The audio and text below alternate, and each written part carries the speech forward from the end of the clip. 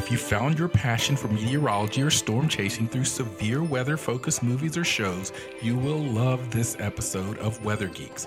Our guest on today's podcast is Jamie Winterstern, who wrote and directed the movie Supercell that was recently released in mid-March to kick off the severe weather season.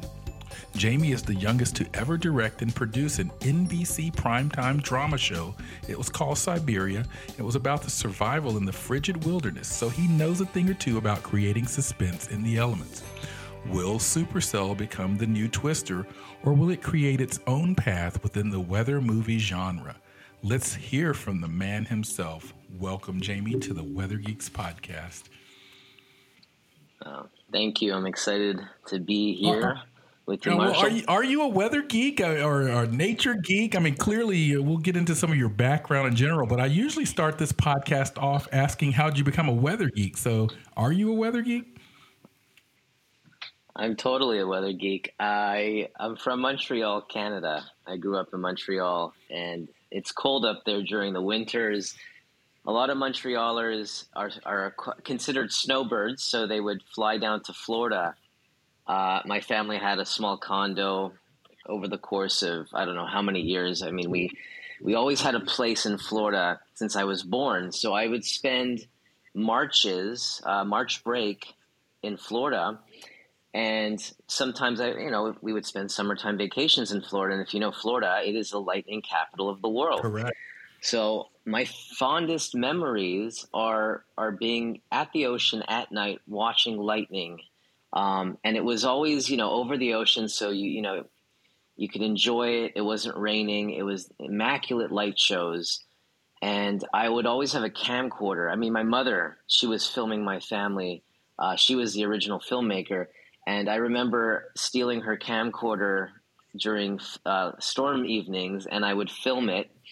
And I would come home. This was back when there were VHS tapes. And I would take the lightning and I would tape edit it so that I would have this reel of just lightning strikes, and I would call it March Thunderstorms 1997. And back in Montreal during the wintertime, I would watch my lightning strikes on VHS tape.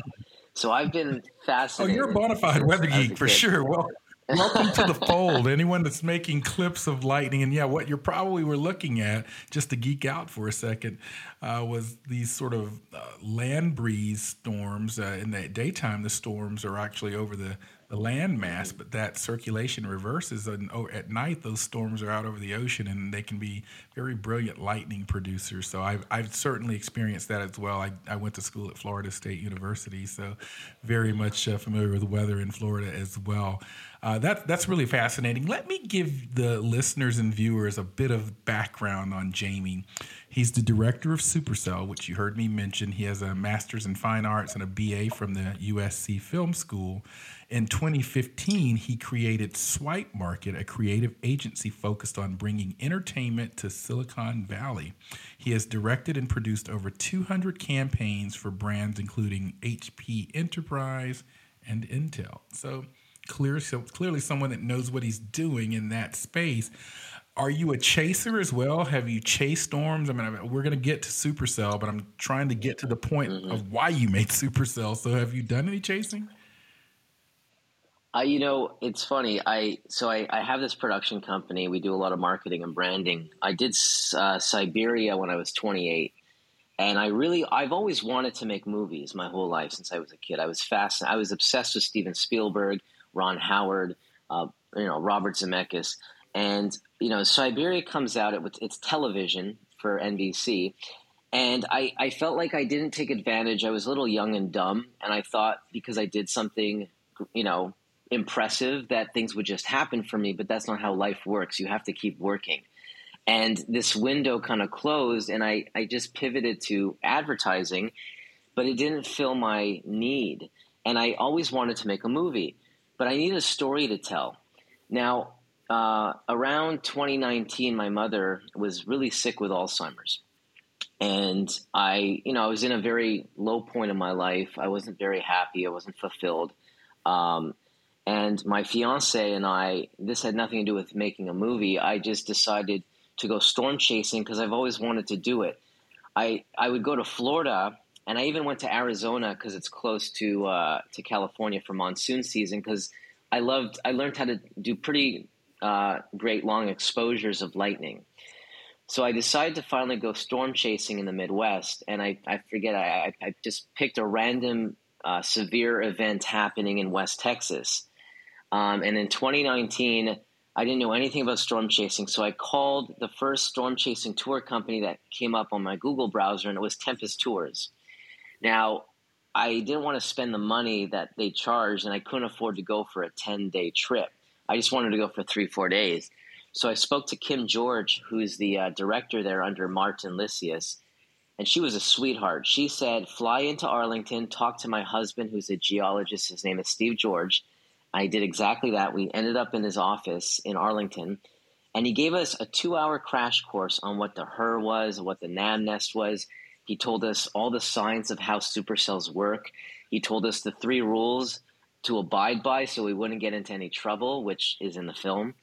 And sure enough, he said, we looked at this little HUR model, and there was a little red dot over Ozona, Texas. He said, at 3 p.m., be here. And to me, I was like, how could forecasting get this specific that these models could pick up exactly where these storms are going to develop? And sure enough, the next day, she was my girlfriend, now she's my fiance. We drove to, that area, San Angelo, then Ozona, and it was exactly how it was on the model. There was this amazing atomic bomb through the cap rock that was just sitting there, and it was my first supercell, and I was hooked. And from that moment on, I just discovered the community of storm chasing. I saw all the same people that were on the side of the road. They ended up at the diner at the end of the night, and they would share. And it was this really cozy collegiate feeling. You could be 40, you could be 70, but you felt like you were in college. And I love that. And I think after that trip, I said, this is the story I want to tell. Oh, wow. This is really fascinating. I'm talking with Jamie Winterstern. And yeah, you mentioned the models. For those that are listening or watching, he mentioned the HUR model, which is a high resolution model.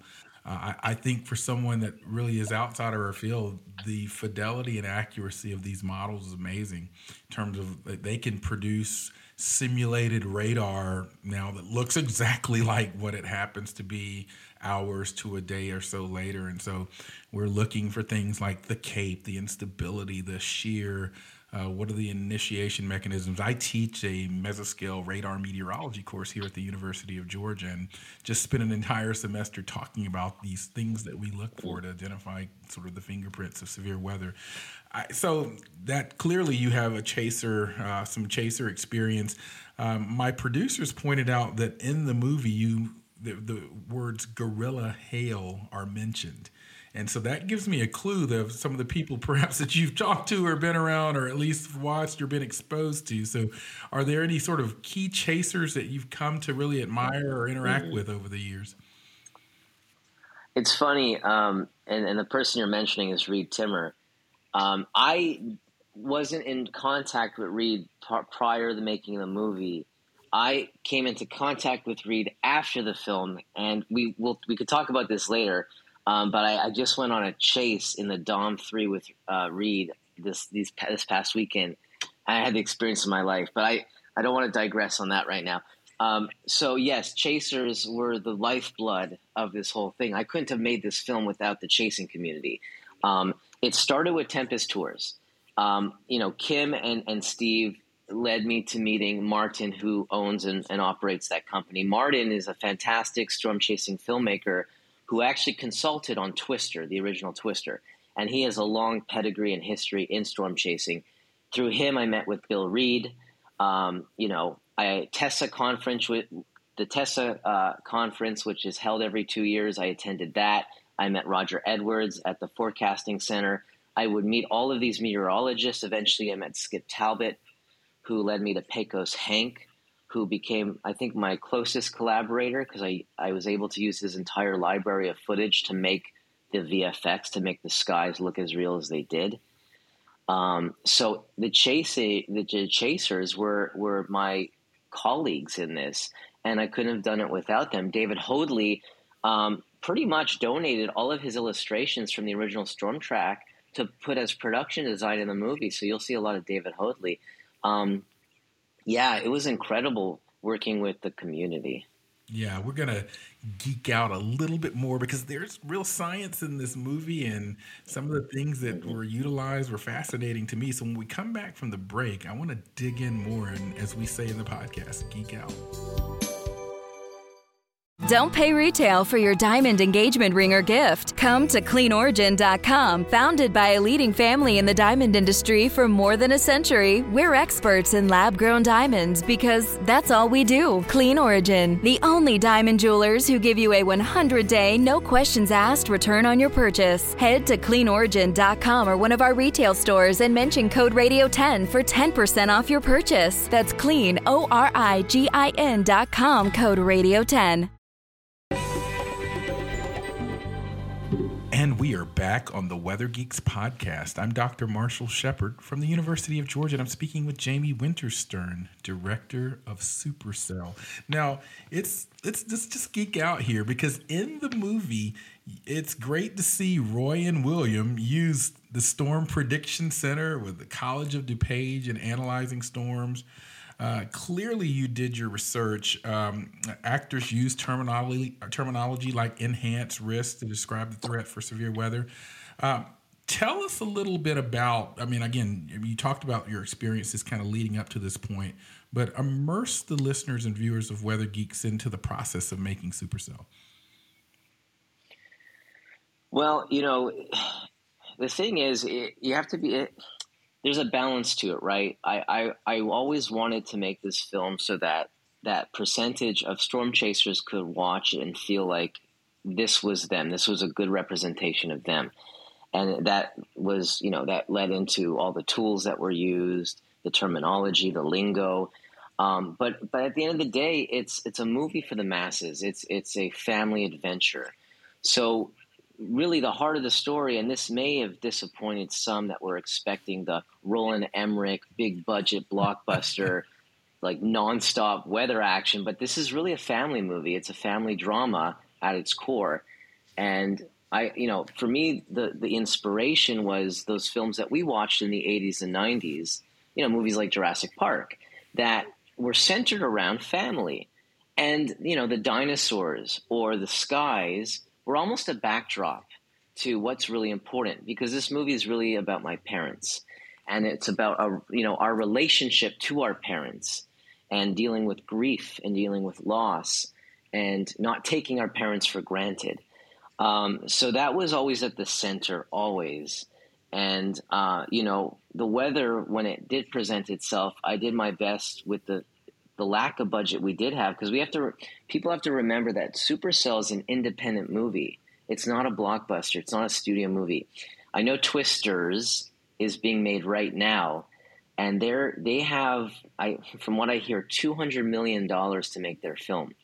Just to put it into perspective, we had about 3 to 5 million.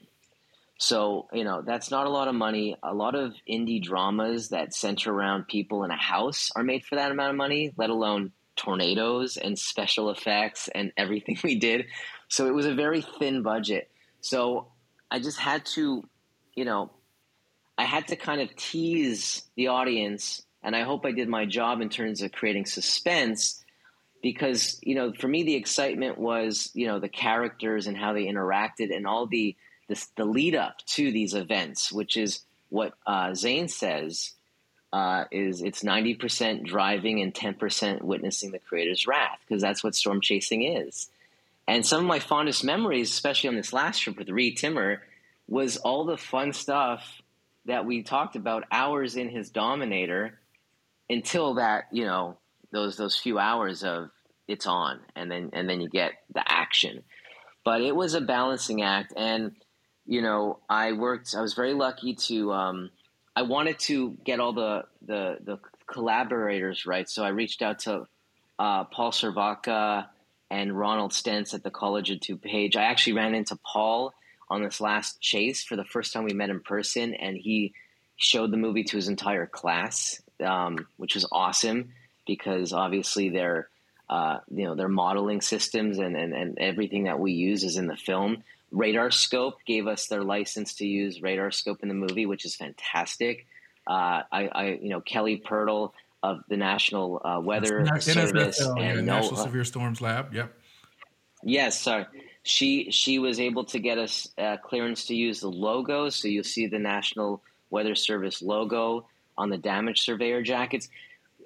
I just wanted this to be real. If you're making a movie about the NFL, you want to use the NFL logos, right? You want to use real teams. So for me, it was trying to ground this and make this feel as real as possible. So and again, I mean, just looking through some of the terminology there and so forth, and the bear's cage and the cap and the convergent zones and so forth. It's clear that you took to heart that sort of 2-hour crash course that you heard. But I'm curious, as you've been out there with Reed and with others, and by the way, a couple of the folks at College of DuPage, shout out to Dr. Victor Gensini and Dr. Walker Ashley. Those are 2 alumni of our program here at the University of Georgia and are faculty there. But as you've been out there in these environments, what do you recall or that struck you the most about being in these chase environments in real time? I will say that being with Reed Timmer was a wake-up call. Because, and I say this with all the utmost respect for Reed, because all I knew from Reed was what I saw on television, the Discovery Channel Storm Chasers series, right? He's an animated guy who gets really close to the edge. He wants to intercept these things, and I didn't know what to expect. And I met the man, and he is one of the most genuine, kind souls I've met. He is just sincerely a guy who loves what he does. And he is so knowledgeable. It's funny. And then it's funny because the first 2 chase days were in Texas, and they weren't great chase days. I think they were slight risk days. And, I was just learning more about this man. And we were in the Dominator Dom 3, which is like famously known for all those seasons. And this is the first time he's using it in 5-6 years. So it's exciting. And every time he goes to a gas station, there's crowds that come up because this vehicle is so much eye candy. It's hard for him to get out of the gas station to continue the chase because he just wants to please everybody. He wants to take a photo with everybody. And I love that about him. But it wasn't until day 3. And if you recall, there was this really big storm in Linneus, Missouri. And I think it was a 5% chance in that area. And we had chased all day, and these storms, they were doing these like little ground brushes. There were a couple of like maybe small F-zeros that were popping up. And then I was watching, Reed interact with Jordan Hall, which is another chaser who was sitting shotgun. And I saw a different zone turn on. And it was as if watching like 2 quarterbacks working. And I was just witnessing kind of the nonstop, figuring out the routing to get yourself in these constant position for hours while they're doing a live stream, while they're capturing footage. And then the night started to fall, and we noticed that the electricity was really getting rampant, which is like, I guess that's showing that this thing is about to produce. And we saw this big knob, which I learned was the tornado cyclone, that was just so stout. And we're driving toward Linneus, and night falls. And Reed's like, feel the wind.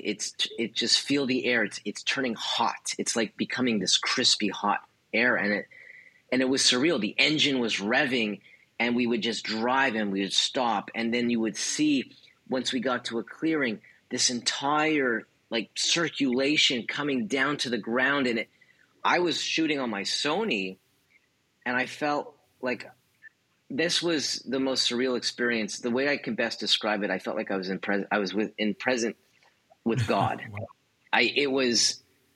But what I wanted to say about Reed is that I never felt in danger. We could have been a couple football fields away from this thing that could have easily thrown this Dom. Maybe it didn't. Maybe the Dom could handle the wind speeds. But I felt safe because I was with this guy that he felt like a tier above everyone else. And the way I like to describe Reed is, if Kasparov sees the chessboard, right? Or if Steven Spielberg sees through the movie camera, Reed Timmer sees the sky. Nobody can do it like him. And he just knows where to put himself. It's really an unbelievable thing to witness.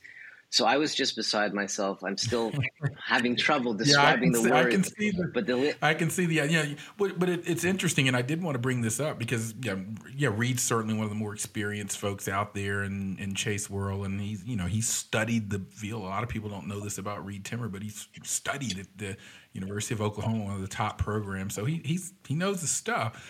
He has his doctorate. I didn't know if I knew that he was working towards it, and I just haven't. I've lost track of where he was in the process, but I guess he did complete it. But having said that, there are some people that are critical of chasers or the danger.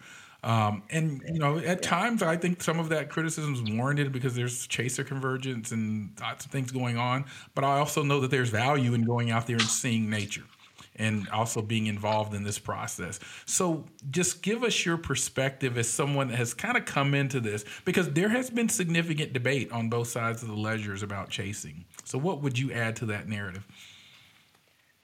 This is the theme of the film, right? It's, do you chase for knowledge or do you chase for thrill?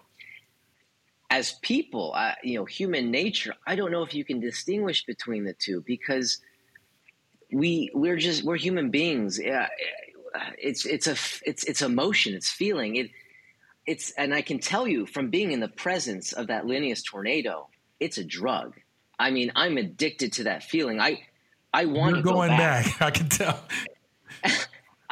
And I spoke to Pecos Hank after the chase, and he is also a brilliant artist. I call him an artist. Whereas as Reed is a scientist, to me, Pecos is a true artist. There's a renaissance to how he chases, right? Because he makes these really remarkable YouTube films.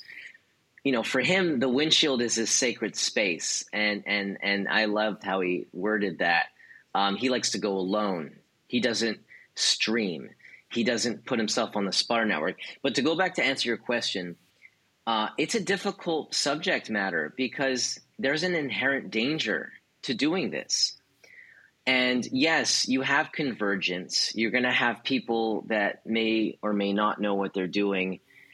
It's a very touchy subject, and it's something that I actually want to explore with a future endeavor. I'm working on a docu-series about storm chasing, but I will say it's not something that is black and white.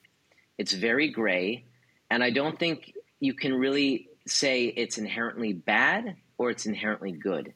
I think there's good and bad that comes with this, and it should be further investigated, because I think there is amazing discoveries that are pushing severe science forward because of these people that put themselves out there, that spend months away from their families, that live unhealthy lifestyles, eating terrible food, and having short sleeping hours. It's not a glamorous lifestyle, I can tell you that much. So I want to give credit where credit's due, but I do understand how it can be seen as risk-taking, almost daredevil-like. But I think when you do have an understanding like Reed does, like you had an understanding like Tim Samaras did, I think there's a tremendous value of what I would call these people heroes, because they're, in a way, the cowboys of the John Wayne past, but they're pioneers because they are pushing something forward. And I think there's respect that needs to be given, even though it is a controversial subject matter. I don't know if that answers your question. I wanted your take as someone, because again, the perspectives are very much all over the place, and I think you captured the nuance of it very well. But when we come back, I want to kind of circle back to the film and movie one last time after the break. Man, that sunset is gorgeous. Grill, patio, sunset. Hard to get better than that. Unless you're browsing Carvana's inventory while you soak it all in. Oh, burger time. So sit back, get comfortable. Carvana's got thousands of cars under $20,000 just waiting for you. I could stay here forever. Carvana, where car buying meets comfort meets convenience. Download the app or visit Carvana.com today.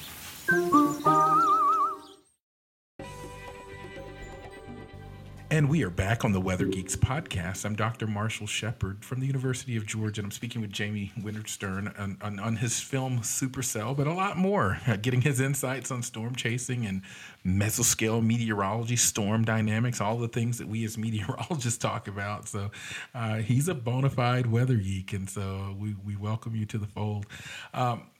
You mentioned your budget. It's certainly not like some of the big blockbuster budgets. You're wearing a Jurassic Park shirt as we are recording this with big budget film. I mean, how'd you go about doing your special effects and doing scenes? I mean, given those budget requirements, does it take a little bit more creativity?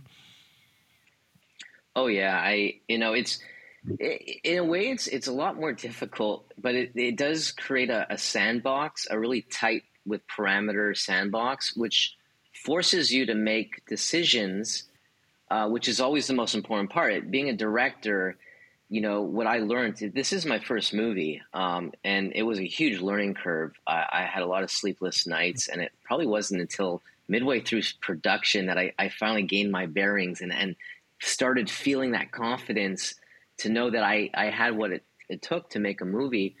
But yeah, you're given these problems every day that you have to solve. And, truly when you have these parameters, it becomes pretty clear to you. The one thing that I would say is less is more. Whatever the audience doesn't see will always be far more than whatever you could provide them. And that's an old Hitchcockian trait. You want to go back to Hitchcock. That's the master of suspense right there. I mean, Spielberg borrowed a lot from Hitchcock, as you know. You can say Jaws was kind of this reintegration of what Birds was. So for me, it was really finding the details, because you could with a small budget, you could focus on very small frames. One big thing was keeping the camera subjective and always inside or around the vehicle. Because you can control the environment around a vehicle with special effects. We had these Ritter fans that blew about 50, 60 mile per hour winds that would throw dust. We'd have rain machines that would be sitting above the van.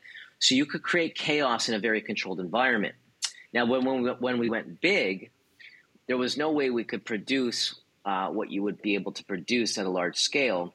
We didn't also want to do CGI because it's my belief that CGI at a large scale is very numbing.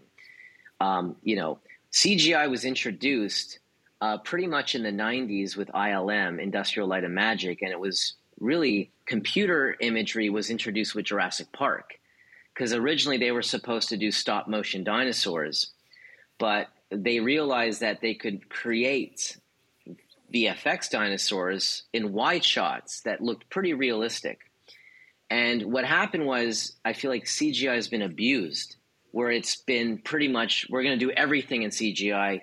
You watch a lot of Marvel films, you watch Transformers or the big 2012 and the Day After Tomorrow, and it's almost, you don't feel anything because it's not grounded in reality.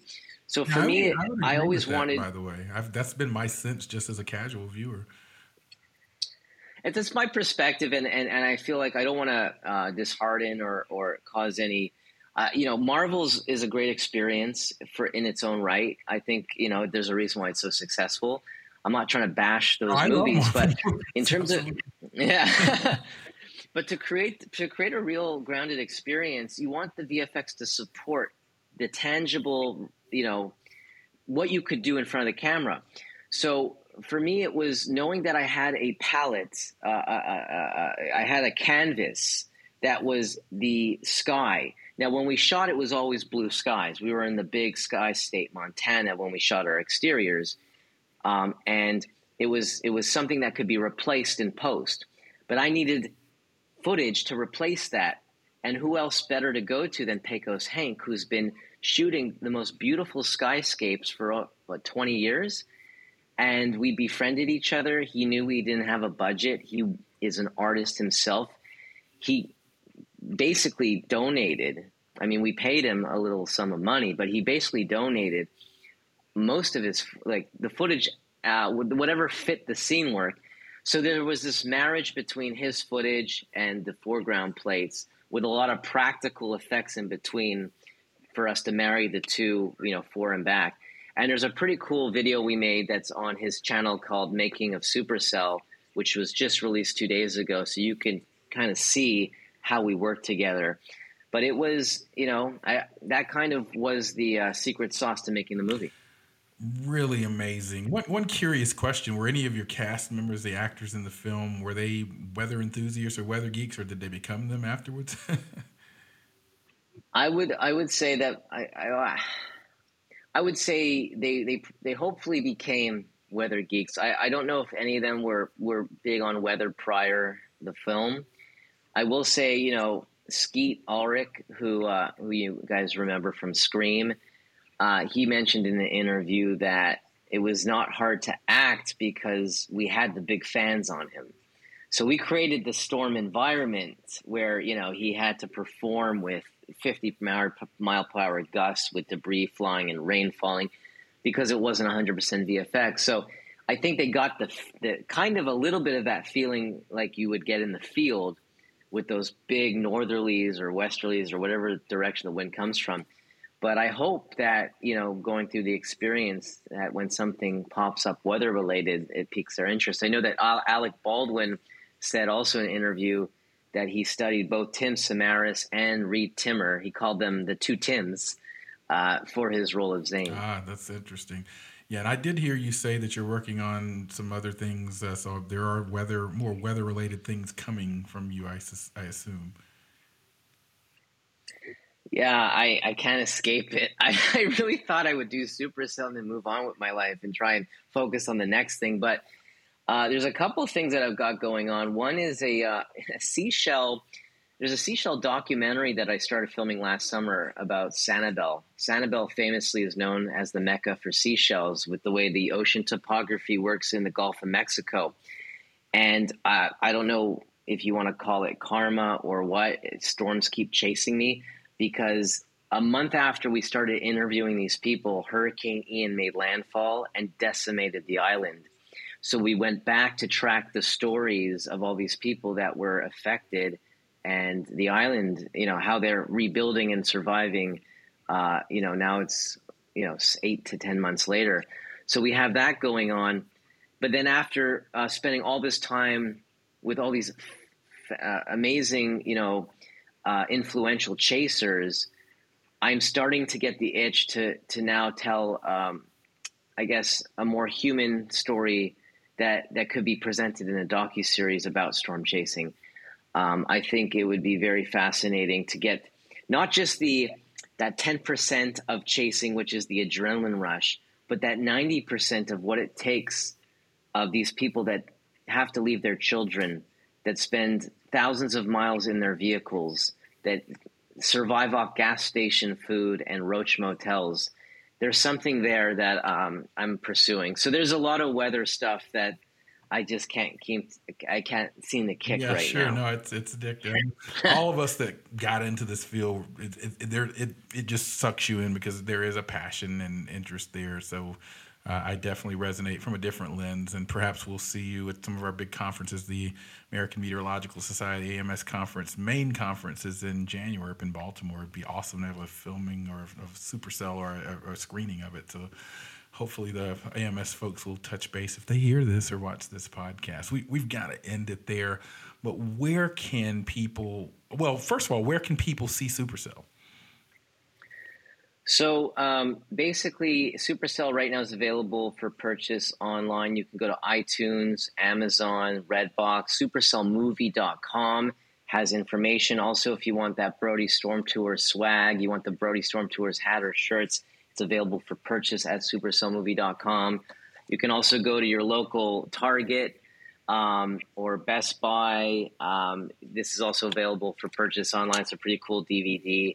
It includes bonus features, which is the making of Supercell, as well as commentary and the proof of concept that I did leading up to the film, which includes a lot of chase footage. And if you enjoy the film, please go on Rotten Tomatoes and give it a good rating and a good review. Every review counts. And I hope you guys enjoy the film. It was made with a lot of love. Are you on social media anywhere that people can follow you? Yeah, so Instagram. I know weather's a big Twitter thing. There's a weather Twitter. WX Twitter is a big follow. Yes, I got to get the Twitter thing going, but I live predominantly on Instagram.